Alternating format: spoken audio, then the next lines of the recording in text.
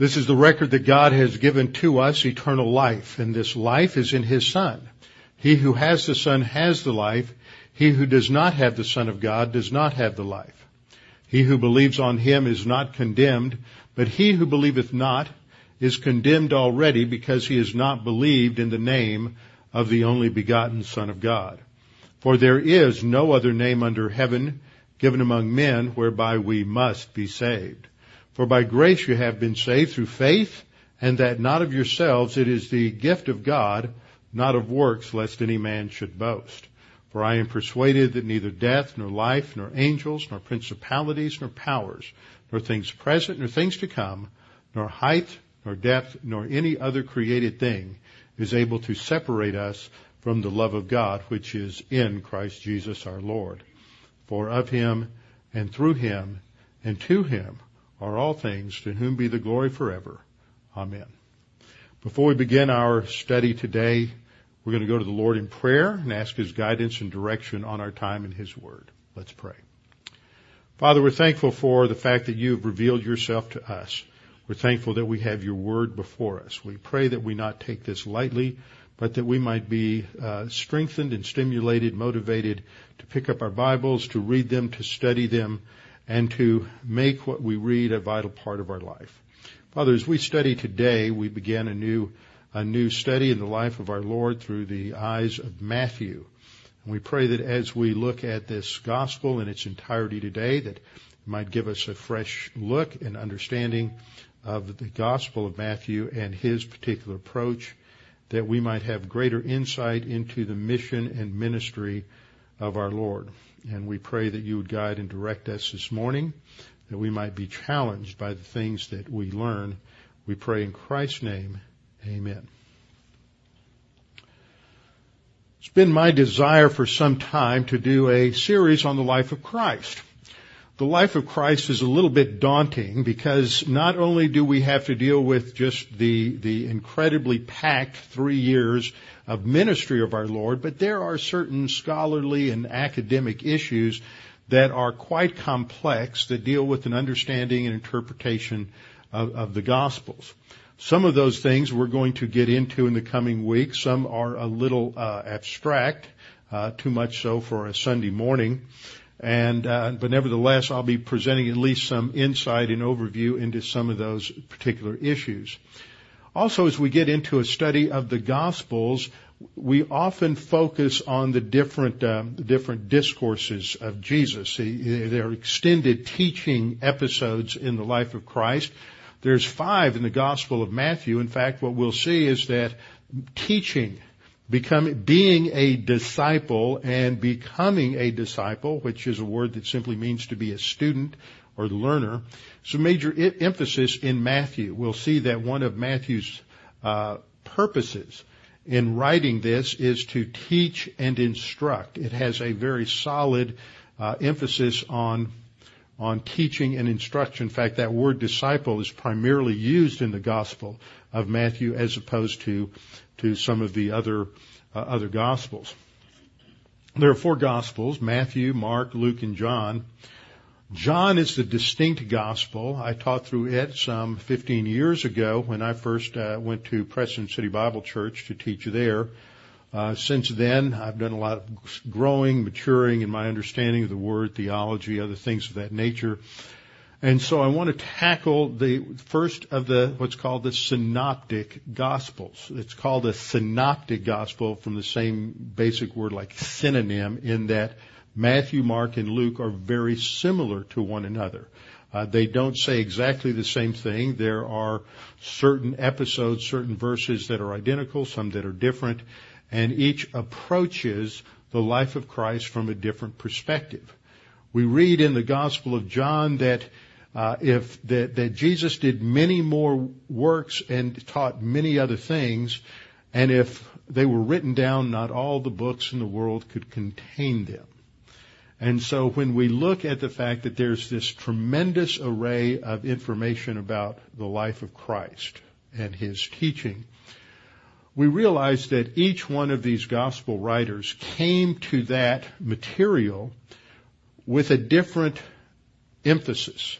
Each gospel writer wanted to emphasize a distinct aspect of the ministry of the Lord Jesus Christ, so that Matthew comes to present Jesus as the Son of David, the Messianic King. Mark comes to show that Jesus is the servant of the Lord. Luke comes to show that Jesus is the Son of Man, tracing his genealogy all the way back to Adam rather than as Matthew does just to Abraham. And then John presents Jesus as the Son of God. There's no contradiction between the four Gospels, but they each present a different case. They're not biographies per se. They are divine, as it were, editorials on who Jesus is, each presenting him from this different vantage point.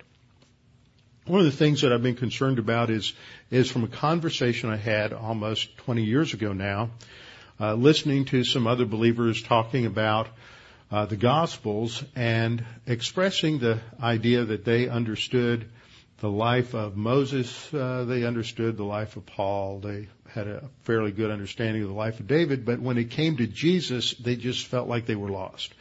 So one of my goals in this series is not to drill down. We will do some drilling down, of course, but not to drill down in depth in a lot of issues, because I don't want to get lost in the details and the minutiae. I don't want to lose the forest because we're taking too much time analyzing all of the leaves. And especially in lessons like the one this morning, I want to give people an overview, try to scrunch all the information down so that we can walk away thinking, okay, I have a basic comprehension of at least what Matthew is all about and how the life of Christ is basically laid out. Now, we're not going to see that as much in Matthew as we would if we were studying Luke, because Luke is primarily, of the three synoptic Gospels, Luke is the only one that is written chronologically. We come to an approach to something like a biography, which a lot of people mistakenly think the Gospels are, and we think in terms of how biography and history has developed in our culture, and we look at it only in terms of chronology. Whereas the approach of Matthew and Mark and John to some degree are less chronological. There are sections in Matthew that are chronological. For example, the first 7 chapters are basically chronological, although 5 through 7 is a teaching chapter.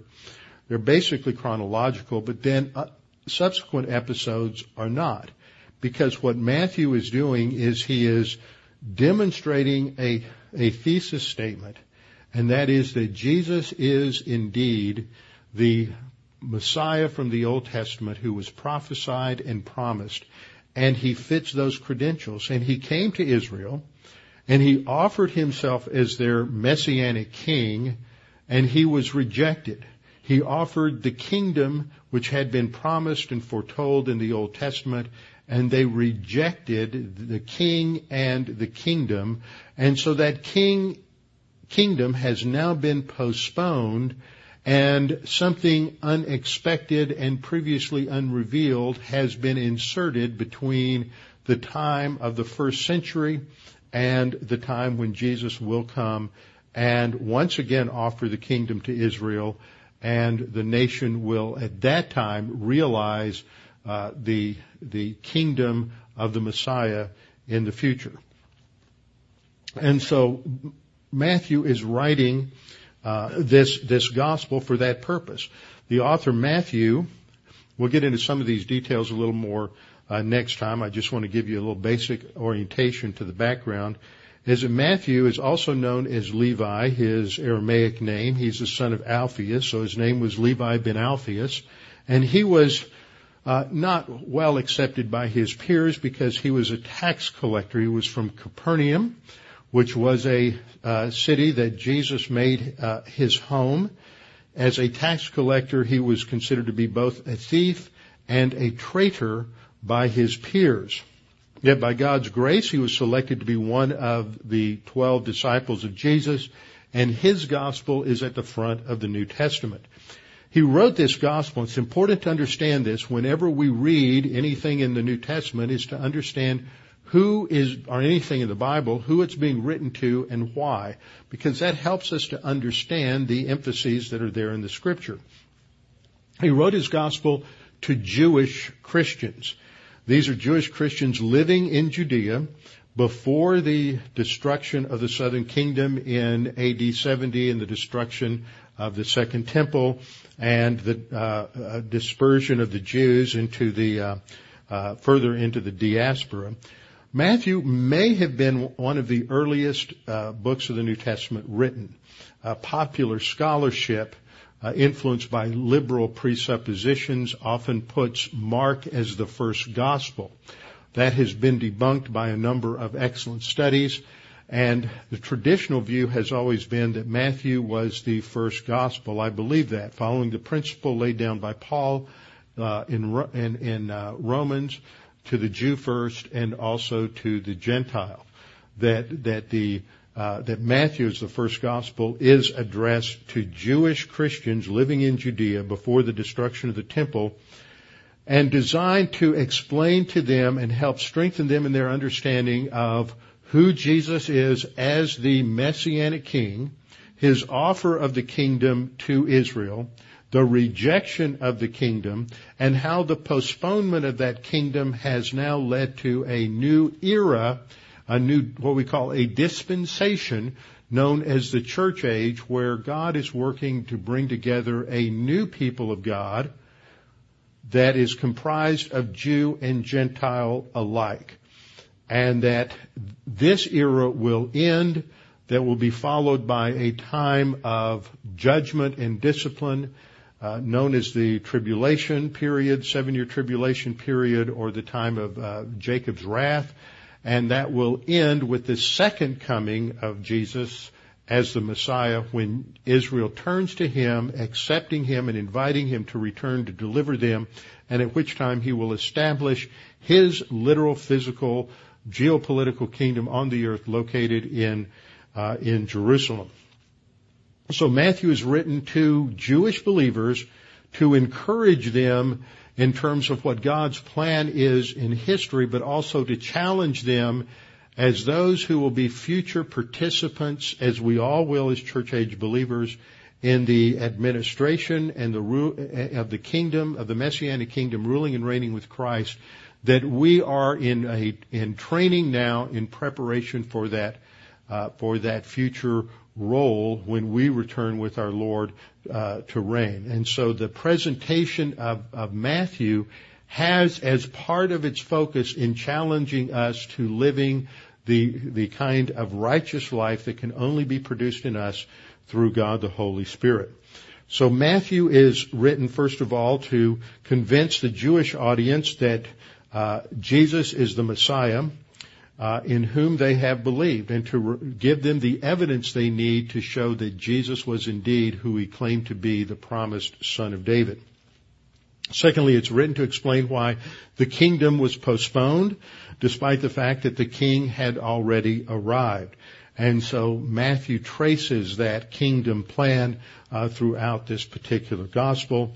And then third, it explains God's interim program, why he has postponed the kingdom, and what the sons of the kingdom will experience. This is seen in the parables in Matthew chapter 13. As part of his sub-theme, we see an inclusion of the Gentiles from the very beginning.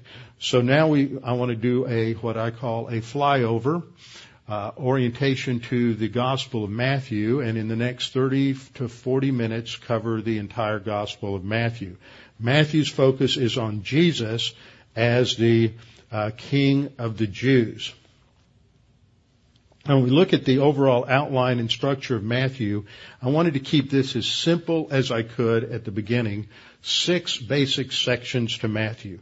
The first 10 chapters we have the presentation of the Messiah,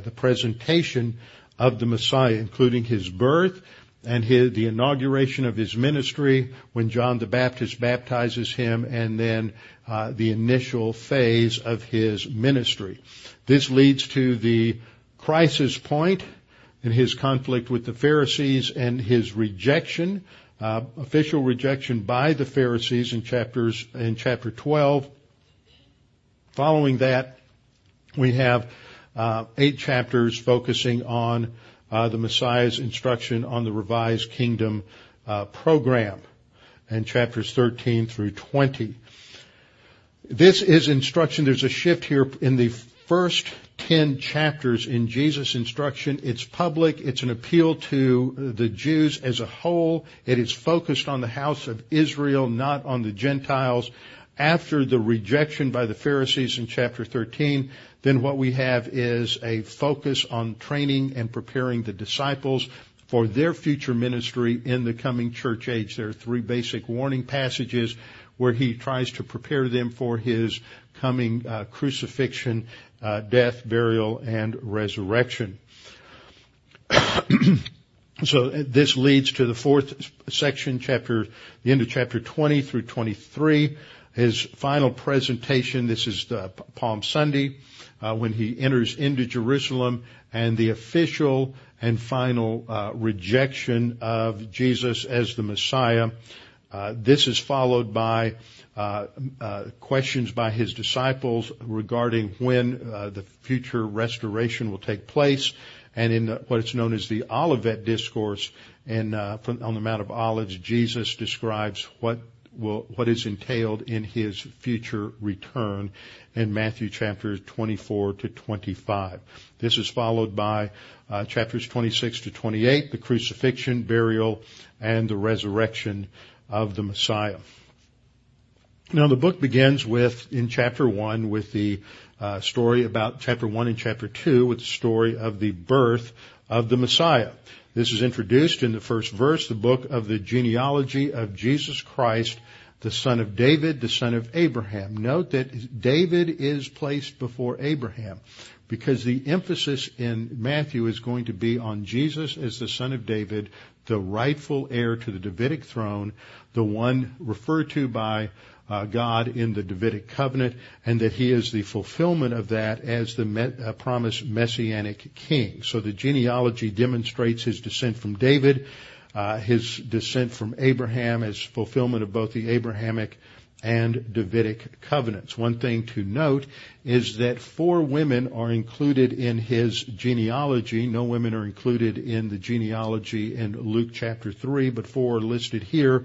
They are women of somewhat scandalous past. They are all Gentiles, and this foreshadows the inclusion of the Gentiles in God's kingdom in the future.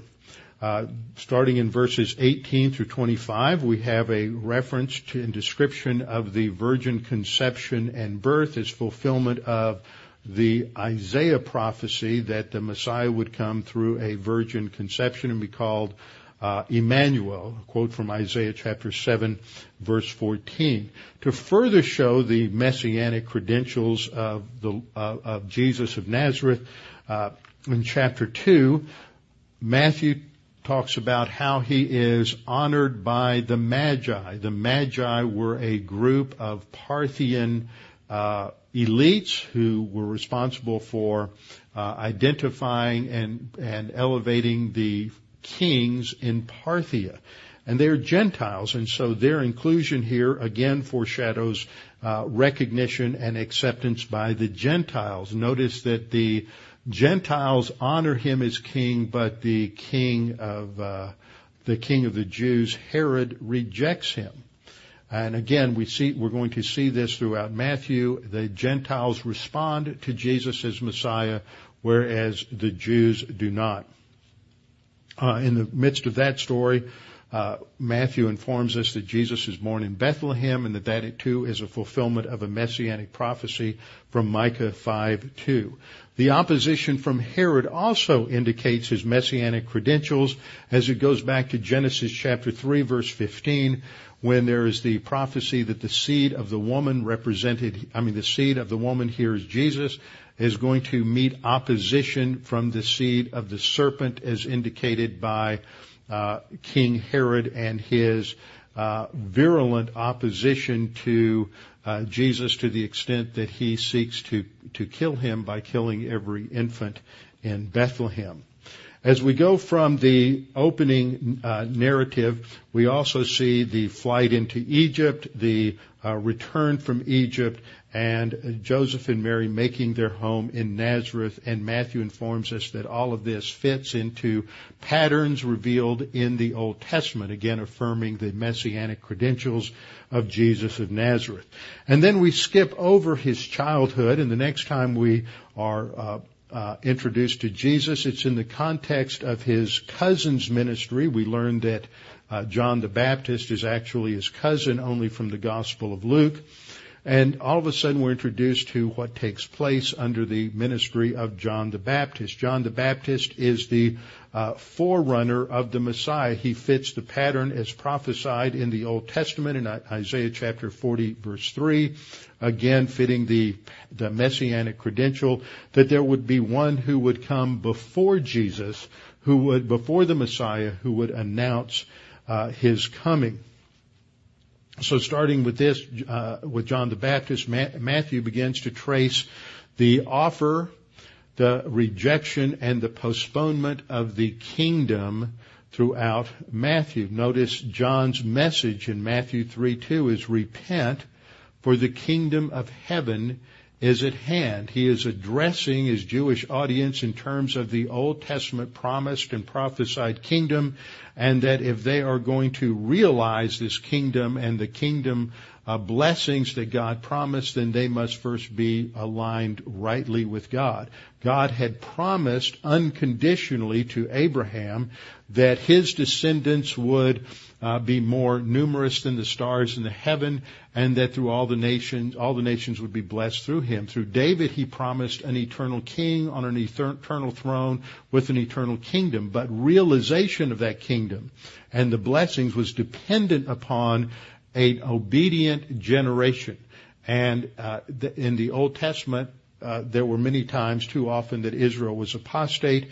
And so in order for the kingdom to come, the generation at the time of the offering had to respond positively to the offer of the kingdom and be in line with God's plan and God's righteousness. This is why Matthew chapter 5 through 7, it fits at the very beginning, which is the Sermon on the Mount, fits at the very beginning of Matthew. So it's showing the kind of righteousness required for entry into the kingdom.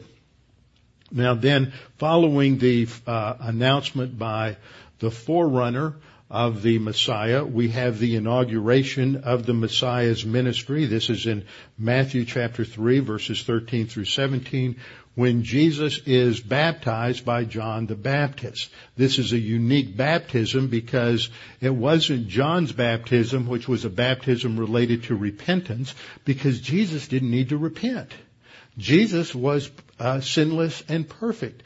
His baptism was unique because it was the sign of the inauguration of his ministry as the Messiah. And so that is covered in Matthew 3:13 through 17. Immediately after the public identification of Jesus at that baptism, for remember, at that baptism, he is not only authenticated by John as a prophet, but he is authenticated by God, who announces from the heavens, behold, this is my beloved Son in whom I am well pleased. And then a dove, who is a manifestation of God the Holy Spirit, descended upon Jesus. And so there's this public recognition, validation by both the prophet and by God himself to inaugurate the ministry of the Messiah. Immediately after that, he is led by the Holy Spirit. In Matthew chapter 4, verse 1, he's led by the Spirit into the wilderness to be tempted by the devil. Now, the purpose for this is at the beginning, to test and show the qualifications of Jesus as the Messiah, that unlike Adam, he is not going to yield to the temptation of Satan, and that he is going to pass these three temptations with perfect score. He's tempted in the areas of the lust of the flesh, the pride of life, and the lust of the eyes, as described in 1 John 2:17. He successfully endures this temptation, according to Hebrews chapter 4:15, which qualifies him as the perfect Messiah, who is qualified, has the kind of righteousness necessary to be the King of Israel. He responds to each of the tests by quoting from Deuteronomy, parrying the temptations of Satan by quoting from Scripture, showing the sufficiency of Scripture in order to handle temptation. Jesus doesn't handle the temptation by relying upon his deity. He handles it by relying upon the Word of God and the tools that God has given him. So this encourages us in that we don't have to yield to temptation. We can resist temptation on the basis of the Word of God and the Spirit of God. The last part of chapter 4 describes the beginning of his ministry. He initiates his ministry by with announcing he goes back up to Galilee, and he is announcing the same basic message as John the Baptist. In Matthew chapter 4 verse 17, Jesus began to preach and to say, "Repent, for the kingdom of heaven is at hand." It's the offer of the kingdom. In verse 23 of the chapter, we read, Jesus went about all of Galilee, teaching in their synagogues, preaching or proclaiming the gospel of the kingdom, and healing all kinds of diseases among the people. You have to pay attention to those three participles because this describes what's going to come in the next few chapters.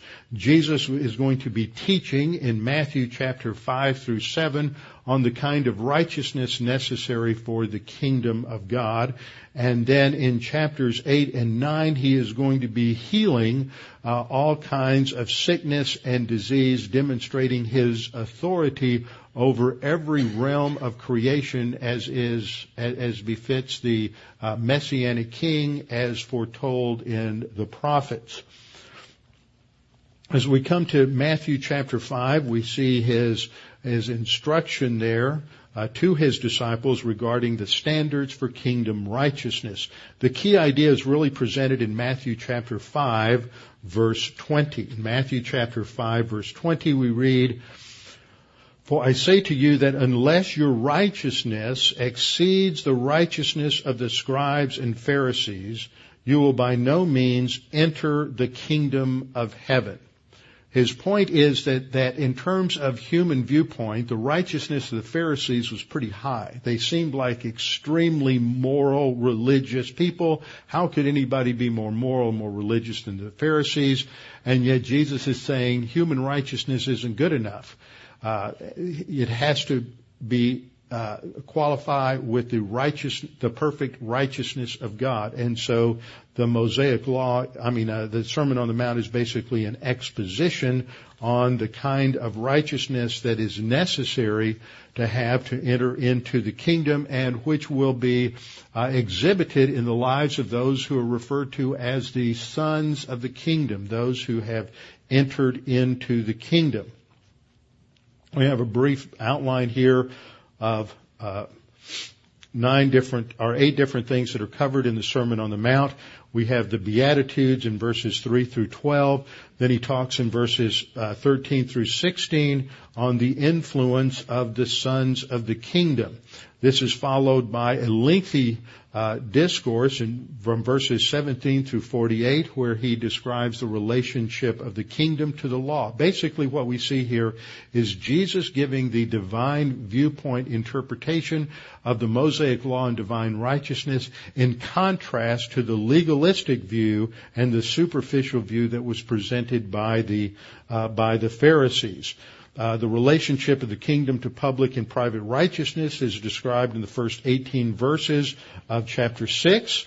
Then in chapter 6, 19 to 34, the relationship of the kingdom to wealth Then the relationship of the kingdom to judging in 7:1 through 6.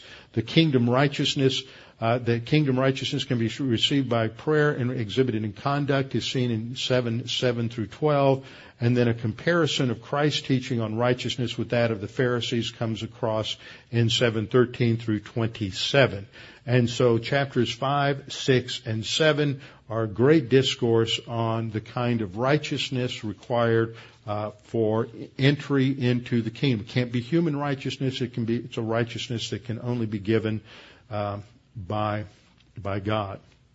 Then in chapters 8 and 9, we've seen the teaching. Jesus went about Galilee teaching and also healing. Chapter 8, we have described the authority of the Messiah. And there are 10 aspects to these chapters that we're taught about. First of all, he has authority over disease in verses 1 through 17. And we see there that he heals a leper. That was thought by the Pharisees to be one of the most significant signs of the Messiah. He also heals a centurion's son. He is responsible for healing Peter's mother-in-law. He heals many who come to him that are demon-possessed. And Matthew makes the point that all of this is to show what was prophesied by Isaiah the prophet in Isaiah 53:4, that Jesus is the one who has authority over disease. He has authority over his disciples to call out disciples and to describe the qualifications of a disciple in 8:18 through 22. In 8:23 to 27, when he stills the waves on the Sea of Galilee in a storm, he's demonstrating his authority over creation. At fourth, we see his authority over demons as he casts out demons. The word exorcism is never used for the work of Jesus and the disciples, only the term cast out because it demonstrates his authority. That's seen in 8:28 to 34. He has the authority to forgive sins as seen by his healing the paralyzed man in chapter 9 verses 1 through 8, which also most of these events take place in and around Capernaum. He has the authority to forgive the worst sinners. The example is the fact that he is calling Matthew to be a disciple, for which he is criticized by the Pharisees because he's hanging out with tax collectors who are viewed as thieves and with prostitutes. Seventh, we see his authority to usher in a new dispensation because he is showing that the difference between the way in which John handled things, the way he handles things with his disciples. And eighth, we see his authority to restore health and life as he restores a young girl to life and also restores a woman to health in chapter 9 verses 18 through 26. He then restores sight. Excuse me. Let me back up here. Okay. He has authority to restore health and to restore life in 9:18 through 26. And then we also see that he restores sight and speech to these two blind men and then to a mute man at the end of chapter 9. And this indicates the fact that these blind men see who Jesus is, even though they're blind, but the Jews don't see who Jesus is, even though they're observing all of his words and works. This increases his opposition, and we see a foreshadowing of the ultimate rejection of Jesus in chapter 9, verse 34, that the Pharisees said he casts out demons by the ruler of demons.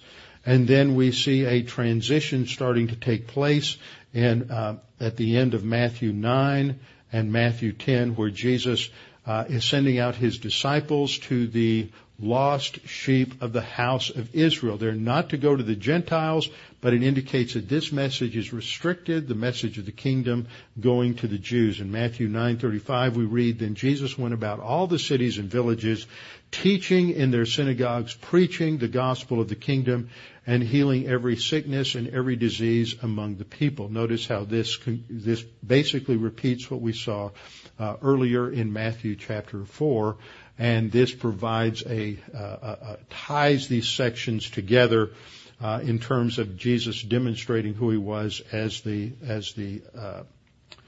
Messiah. And then in chapter 10, he gives instructions to his disciples. They're to go to the lost sheep of the house of Israel, and as they go, they're to preach what?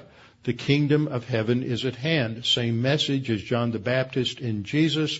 And they too have received delegated authority to heal the sick, cleanse the lepers, raise the dead, and cast out demons. And this is to indicate their authority from Jesus, that they represent the Messiah. So what we've seen up to this point is that as Matthew is addressing his audience, he is reminding them of the credentials of Jesus as the Messiah, and that he is the one who demonstrated that he fulfilled all of those prophecies and credentials as seen in the Old Testament. Not only do the early events in Jesus' life point to his identity, the events in chapters 1 through 4, but so does the fulfillment of his ministry of preaching the kingdom, teaching, and healing. So this lays the foundation now for understanding what will happen in the next two chapters, which is the rejection of the Messiah. There are three things we ought to highlight here. First of all, John the Baptist, the Messiah's forerunner, is described in chapter 11 as having doubts now about Jesus' identity. John's been in prison about a year, and so now he's wondering, because he has the same misconception about the kingdom that many Jews did, that it would be a political kingdom rather than spiritual, that it would be a political kingdom at that point, rather than first and foremost a kingdom established on a spiritual foundation. And so he's wondering, is Jesus really the Messiah? Jesus answers by pointing to his credentials, pointing to John's own unique role as a prophet. Now, if John isn't sure who Jesus is, and John is Jesus' first cousin, and John heard all the miraculous stories about the birth, and John saw what happened when he baptized Jesus, and the God the Father spoke from heaven, and a dove descended, the Holy Spirit descended in the form of a dove. If John saw all of that, and he's got doubts, what hope is there that Israel's going to respond? See, it's more foreshadowing, preparing us for the fact that it doesn't look too good in terms of Israel's response. Then in chapter 11, verses 16 through 30, Matthew shows how Jesus' messianic claims are rejected by the various cities in Jerusalem. Chorazin, Bethsaida, and Capernaum all reject Jesus, in contrast to the Gentile cities of Tyre, Sidon, and comparison to Sodom, and hypothetically, where Jesus says, if the signs done in you, Chorazin, Bethsaida, and Capernaum, were done in Tyre, Sidon, and Sodom, they would have repented long ago. The permanent break comes in chapter 12. Jesus heals on the Sabbath. He and his disciples go through grain fields and pick grain on the Sabbath. This just further inflames the Pharisees. And then when he casts out a demon on the Sabbath, then they accuse him of doing this in the power of Beelzebul, who's just basically another term they use for the chief of the demons.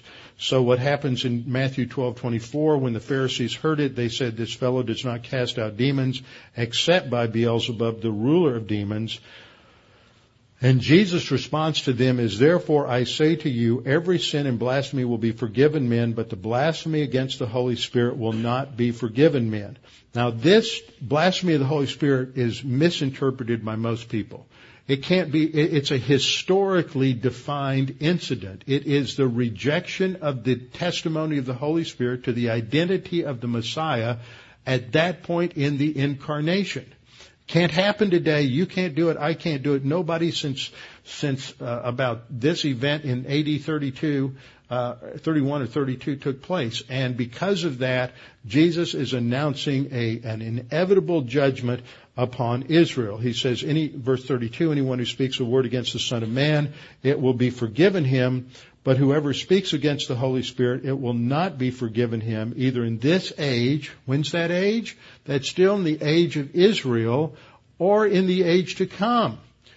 Age to come is talking about the church age. And so what he's indicating here is that the destruction of Jerusalem is inevitable. Now the potential is that even after that, because in Acts there's a return to the proclamation of the gospel and the holding out the hope of repentance to Israel, is that after the destruction of Jerusalem, now that that's inevitable as a judgment on this generation, that if the next generation were to respond positively to the message of the gospel message of the kingdom, then it would change what happened immediately after the destruction of Jerusalem. In other words, we would have had a very short church age. That is not what happened, but that's what the potential was, at least. Then in chapters 13 through 20, we come to the Messiah's instruction about the revised kingdom program. Now that the kingdom has been rejected by the leaders, Jesus shifts gear and he focuses on training and preparing the disciples for what will happen. What comes first is 8 parables on the mysteries of the kingdom. 8 parables on the mysteries of the kingdom, and this is not a mystery form of the kingdom. Literally, it's the mysteries of the kingdom.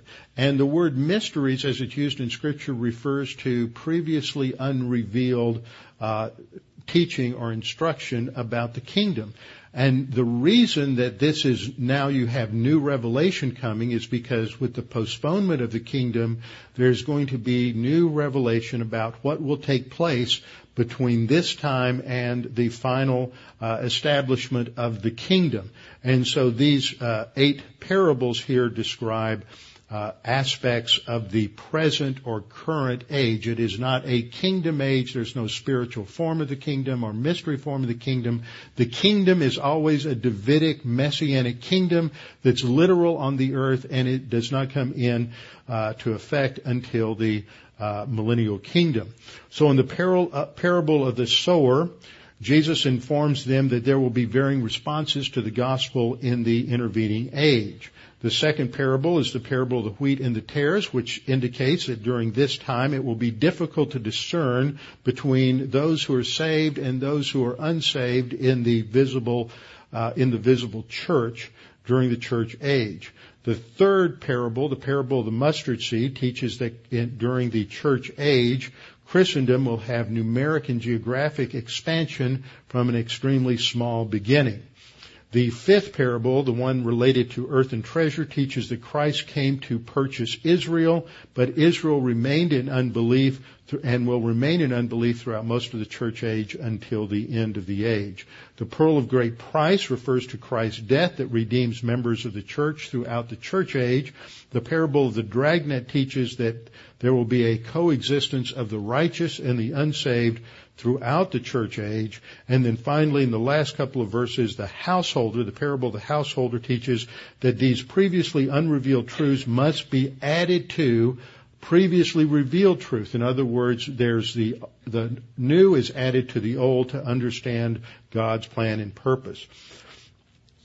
So then we get an illustration of why the interim age is necessary, starting in chapter 13, verse 53 through 14:12. Jesus is rejected at Nazareth, and John the Baptist is beheaded. And so we see continuing opposition and a continuing negative warning, indicating that this rejection is increasing in its intensity.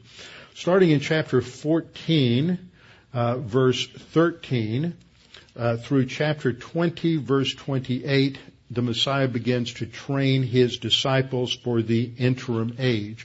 The basic issue in all of these episodes, from the feeding of the 5,000, the walking on the water, are all designed to teach the disciples that if they are going to be successful in their future ministry, they have to learn to walk by means of faith and trusting in God to provide for them and to supply their needs. There are examples where Jesus sends them out to heal. This isn't public like in the first episodes. Now it's private. And he is training them so that because they will be carrying out these signs and wonders as part of their future ministry during the apostolic era as described in Acts. Throughout this time, the Pharisees continue to attack Jesus and his disciples, and Jesus defends them in chapter 15, verses 1 through 20. And these events are used in order to teach the disciples the difference between the grace of God and the legalism of the Pharisees. In Genesis chapter 15, the emphasis is on that there must be an internal transformation, that the Pharisees are hypocrites. It's merely external, but there has to be an internal transformation. So once again, reinforcing the fact that the righteousness that God demands is different from that which is produced through human effort and self-righteousness. There's an event in Genesis 15:22-28 when a Canaanite woman is healed. This is designed to teach the disciples that there's an expansion of God's plan to the Gentiles, and we see more and more of a response from Gentiles during this period of time. When we get down to chapter 16, we see the great statement, a great identification of Jesus as the Messiah. In verses 13 through 20, Jesus turns to his disciples and asks, and this is in the center of a Gentile area in Caesarea Philippi. He says, "Who do men say that I, the Son of Man, am?" There are 32 uses of the title Son of Man in Matthew. And this is a messianic title. So again, by reiterating this title again and again, Matthew is reinforcing the fact that Jesus is the Messiah. At this point, Peter steps up and says, well, some people say John the Baptist, some Elijah. And Jesus says, well, who do you say that I am? And Peter says, you are the Christ. In Hebrew, this is the Messiah. You are the Messiah, the Son of the living God. And Jesus responds by saying, blessed are you, Simon Bar-Jonah, for flesh and blood has not revealed this to you, but my Father who is in heaven. And then Jesus says that it's on this rock, this statement, this understanding of him as Messiah, that he will build his church, future tense, indicating there's no church up to that point. It's all yet future. And he identifies the authority of the apostles after that. And then immediately he gives the first of three statements regarding the fact that he will go to Jerusalem, where he will suffer and be killed and be raised the third day. They're not too happy with that. They really don't understand it.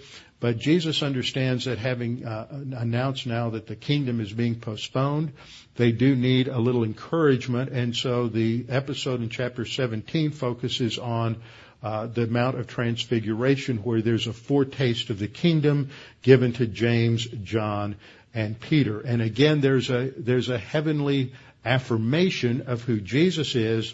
In verse 5, God the Father speaks from the heavens, this is my beloved Son, in whom I am well pleased.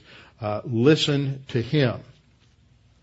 And so chapter 17 continues this focus on Jesus as the Messiah. He continues to give warning about the fact that he is going to go to Jerusalem and die in verses 22 and 23.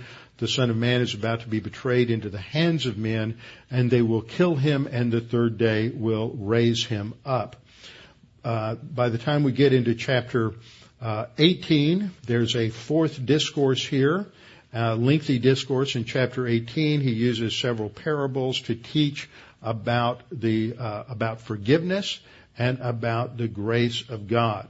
And so he's continuing to train the disciples to rely upon the grace of God and God's grace provision for them in future ministry. We come to chapter 19. The Pharisees ask him questions about marriage and divorce, and Jesus uses this opportunity to teach the disciples that authority is not in the teaching of the Pharisees, but in going back to the original scriptural revelation. In sum, as we get through these chapters, we see that Jesus trains his disciples, prepares them for his future death and for their future ministry in the upcoming church age. Matthew's Jewish audience is being reminded that they do not need to reject this new ministry and outreach to the Gentiles, even though it does not directly involve the established ministry of the kingdom. That's been postponed, and he's preparing them for that as well. We come to chapters 20 to 23, we see the formal presentation of the king as he enters into Jerusalem. The crowds do not really understand who he is. They refer to him in 21:11 as Jesus the prophet from Nazareth of Galilee. But just prior to that, as Jesus is on his way to Jerusalem, he goes through Jericho, and two blind men cry out to him and say, "Have mercy on us, O Lord, Son of David." So once again, it illustrates the spiritual blindness of Israel. The two physically blind men understand he's the son of David, but the Jews still refer to him as Jesus, a prophet. So that even though they're accepting him when he comes in on Palm Sunday, they don't understand his role as Messiah. They're not accepting that. As a result of that and the conflict, Jesus brings judgment against Jerusalem. Matthew 23:37 to 39. "O Jerusalem, Jerusalem, the one who kills the prophets and stones those who are sent to her. How often I wanted to gather your children together as a hen gathers her chicks under her wings, but you were not willing. See, your house is left to you desolate. For I say to you, you shall see me no more till you say, blessed is he who comes in the name of the Lord." That is taken from Psalm 118:26, indicating that when the Jews as a corporate body call upon Jesus to save them, then he will come and establish the kingdom. But until then, it has been postponed. Following that, the disciples say, well, what are the signs of your coming? How will we know that this is going to take place? And this is described in Matthew chapter 24 and 25. Matthew 24 and 25 is the next section, the fifth section in the book, which describes the postponement and eventual establishment of the kingdom. And here he describes the times of the future tribulation period and the final acceptance of by the Jews of Jesus as the Son of Man. It's indicated by several parables that are important to understand. These are related to Israel, not to the church. The parable of the 10 virgins emphasizes that they should be ready for him to return. The parable of the talents emphasizes that the Messiah has the right to distribute rewards on the basis of faithfulness. And then the last parable has to do with the sheep and the goat judgments, emphasizing that until the kingdom comes, it is a responsibility of Gentiles to support and take care of God's people, the Jews. Then in chapter 26 through chapter 28, we come to the last section, the sixth section, which deals with the crucifixion, burial, and resurrection of Jesus Christ.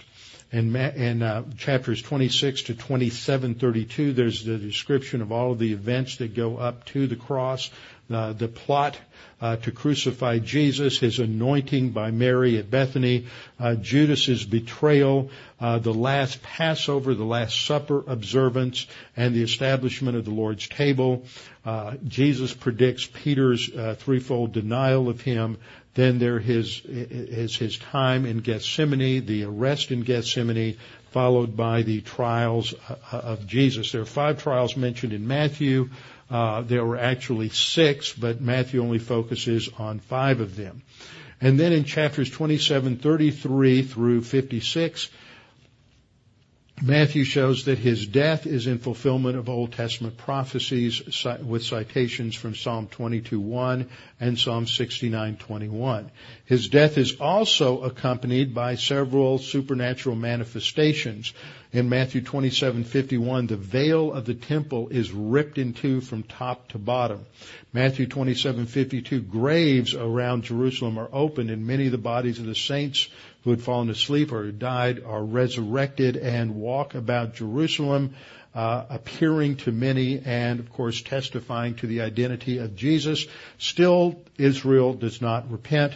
Matthew 27:54, in contrast to the negative volition of the Jews, the Gentile centurion looks at what happens on the cross and says, surely this was the Son of God.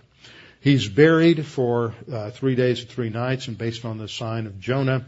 And then early on Sunday morning, we have the story of the resurrection of Christ, which vindicates and validates his death on the cross. As he appears to his disciples at the end, he then gives them a final mission as described in Matthew 28:19 and 20. Just as he had come teaching and healing, now they are to go and make disciples, which means to make students or train others in the teaching of the righteousness related to our future role in the kingdom. Make disciples of all the nations by baptizing them in the name of the Father, the Son, and the Holy Spirit. That represents evangelism and bringing them to an understanding of the gospel of salvation, that salvation is by faith alone in Christ alone, and then teaching them to observe all the things that I have commanded you, and lo, I am with you always, even to the end of the age. Matthew is a gospel that's not written to evangelize Jews, though it could be used for that purpose, but to Jews who are already saved, have already accepted Jesus as the Messiah, to affirm the fact that Jesus is indeed the Messiah, that he did come to offer the kingdom, that kingdom, that offer was rejected, and so the kingdom is postponed. And so it is a challenge to them, as it is to us, that we now, living in the church age, are to live in light of our future role and destiny in the Messianic kingdom. And so there's tremendous amount of practical application that we'll see as we go through Matthew, as well as just having that affirmation of our belief that Jesus is indeed the Messiah. Next time we'll come back and we'll begin our study of the arrival, the presentation of the King with his birth. So next week we'll get into we may put that off a couple of weeks. Next week we need to deal with some more introductory issues, and then we'll go forward from there. Father, we thank you for this opportunity to study your word this morning.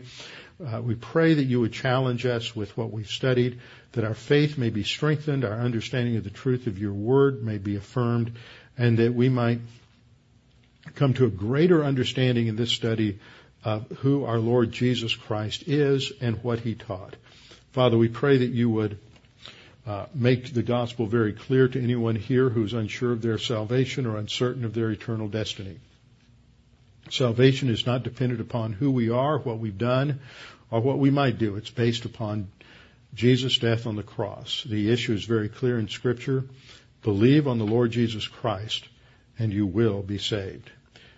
That's all that's necessary. You don't need to do anything else in order to make sure you're saved, other than to believe that Jesus died on the cross for you. At that instant, you're given God's righteousness, declared justified, you're regenerate, and that salvation can never be taken from you. Now, Father, we pray that you would strengthen us from what we've studied in your word today. In Christ's name, amen.